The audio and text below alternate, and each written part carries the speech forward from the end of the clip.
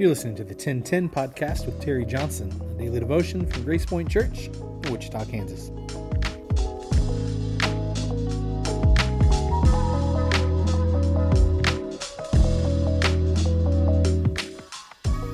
Well, hello and welcome to Thursday, February 29th. It is Leap Day.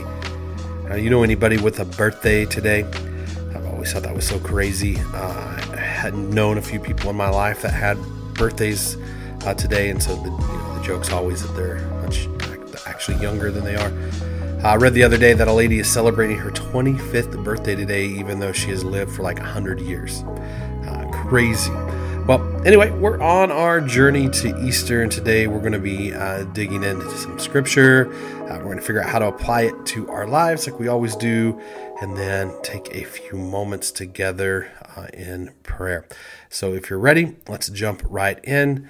To date, we've made it out of John chapter 6, and now we're in John chapter 7. We're going to read verses 1 through 31 today. So a little bit longer. Let's take a look together. It says, "Later Jesus was going about his business in Galilee. He didn't want to travel in Judea because the Jews there were looking for a chance to kill him. It was near the time of Tabernacles, a feast observed annually by the Jews. His brothers said, 'Why don't you leave here and go up to the feast so your disciples can get a good look at the works you do? No one who intends to be publicly known does everything behind the scenes. If you're serious about what you're doing, come out in the open and show the world.'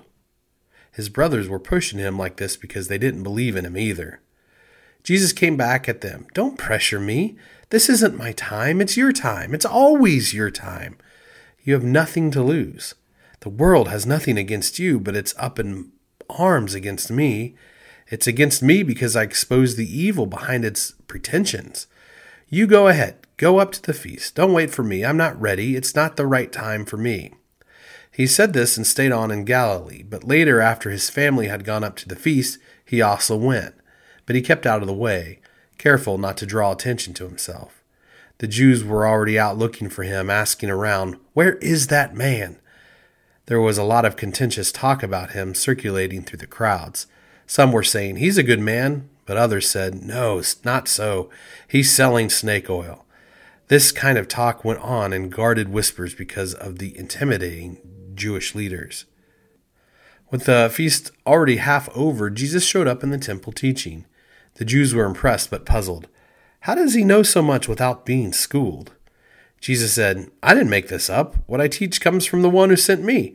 Anyone who wants to do his will can test this teaching and know whether it's from God or whether I'm making it up.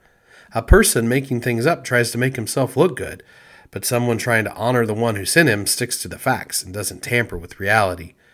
It was Moses, wasn't it, who gave you God's law, but none of you are living it, so why are you trying to kill me?' The crowd said, 'You're crazy. Who's trying to kill you? You're demon-possessed.' Jesus said, 'I did one miraculous thing a few months ago, and you're still standing around getting all upset, wondering what I'm up to. Moses prescribed circumcision. Originally, it came not from Moses, but from his ancestors, and so you circumcise a man dealing with one part of his body, even if it's the Sabbath. You do this in order to preserve one item in the law of Moses. So why are you upset with me because I made a man's whole body well on the Sabbath? Don't be hypocritical. Use your head and heart to discern what is right, to test what is authentically right.' That's when some of the people of Jerusalem said, 'Isn't this the one they were out to kill?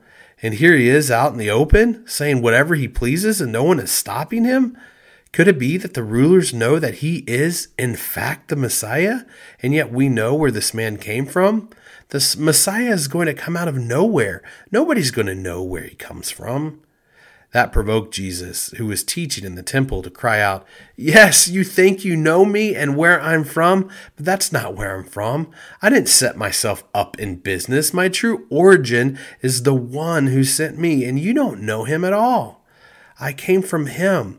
That's how I know him. He sent me here.' They were looking for a way to arrest him, but not a hand was laid on him because it wasn't yet God's time. Many from the crowd committed themselves in faith to him, saying, 'Will the Messiah, when he comes, provide better or more convincing evidence than this?'" So sometimes we have to wonder about the meaning of Jesus' teachings. Like, how do we reconcile Jesus the man and Jesus as God among us? So we kind of see this push and pull in the Gospel of John. And so what do we do with it? Well, Jesus tells us what to do. He says, practice what he says. Obey his words. Like, come to him. Believe in his forgiveness and go out and treat people the way he says to. Then you will know from an inside knowledge that no one can take away that what he says is true, because his teaching is in line with reality. That's kind of what I was talking about yesterday when I said Jesus' teachings really are the guide in my life. Now, I'm sure you've heard the phrase, timing is everything, right? We time our cooking, our vacations, our holidays, our wedding dates, our important events in our life, and timing is important in our faith lives too. But there is our time, and then there is God's time, right? It's important to really know that Jesus was clearly operating on God's time, not our human clocks. And so this is hard for us to register when we want God to act in our lives now, not later. To wait on God's timing can be very frustrating. I remember when I was a kids pastor at a church many, many years ago, I was just barely getting into the faith. And I was young, I was excited for ministry, and things are going really, really good. We saw some incredible growth in our ministry and really the church overall. We saw our kids ministry grow from like 25 kids attending on a Wednesday night to like 150. Our vacation Bible school went from like 100 kids in the summer to like 500. But then there is this timing thing. It felt like in the height of what was going on, or what was going so well, that it was time to really move on. Now, looking back, I reflect on this being kind of a threshold time for me. Was I serious about my faith journey, or was I just wanting a job? Now, my timing, it said, just take the easy route. God's timing said, go big or not at all. So I eventually made the big step, and then I left the ministry that was going very, very well. See, this is what Jesus' brothers were dealing with in the scripture, timing. But even more than that, his own brother just didn't get that Jesus was the Messiah. It seems he was being more of a personal agent or a marketing manager for Jesus. But he wanted Jesus to go to Judea for the festival and make known his mighty acts as if it were a performance opportunity. But Jesus says, look, it's not now. This is not my time. Of course, he was on God's time as the Messiah, not just a miracle or marvel maker. The timing issue then, as it is now, is discerning when God thinks the time is right.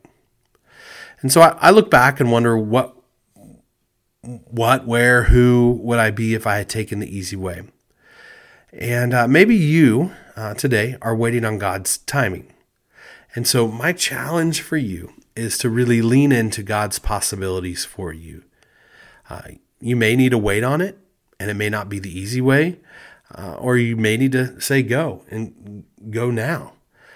But God's time is always the right time, and that's something I can promise you. So let's pray together. God, we thank you for your timing.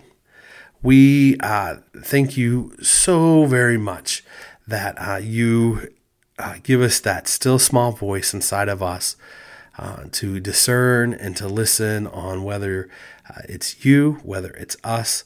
And so, God, we pray that if we are waiting on just confirmation of your time, that we would know for sure, that you would help us to be certain. God, help us to operate in your time, not our time. Help us to be open to that. Jesus, go with us today. We love you. We praise you. And it's in your name I pray. Amen. Well, thanks again for hanging out. It is crazy that we are at the end of February. March starts tomorrow.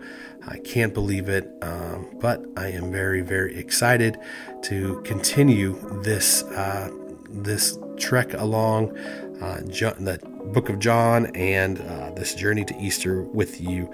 So have an awesome day. We will see you back here tomorrow.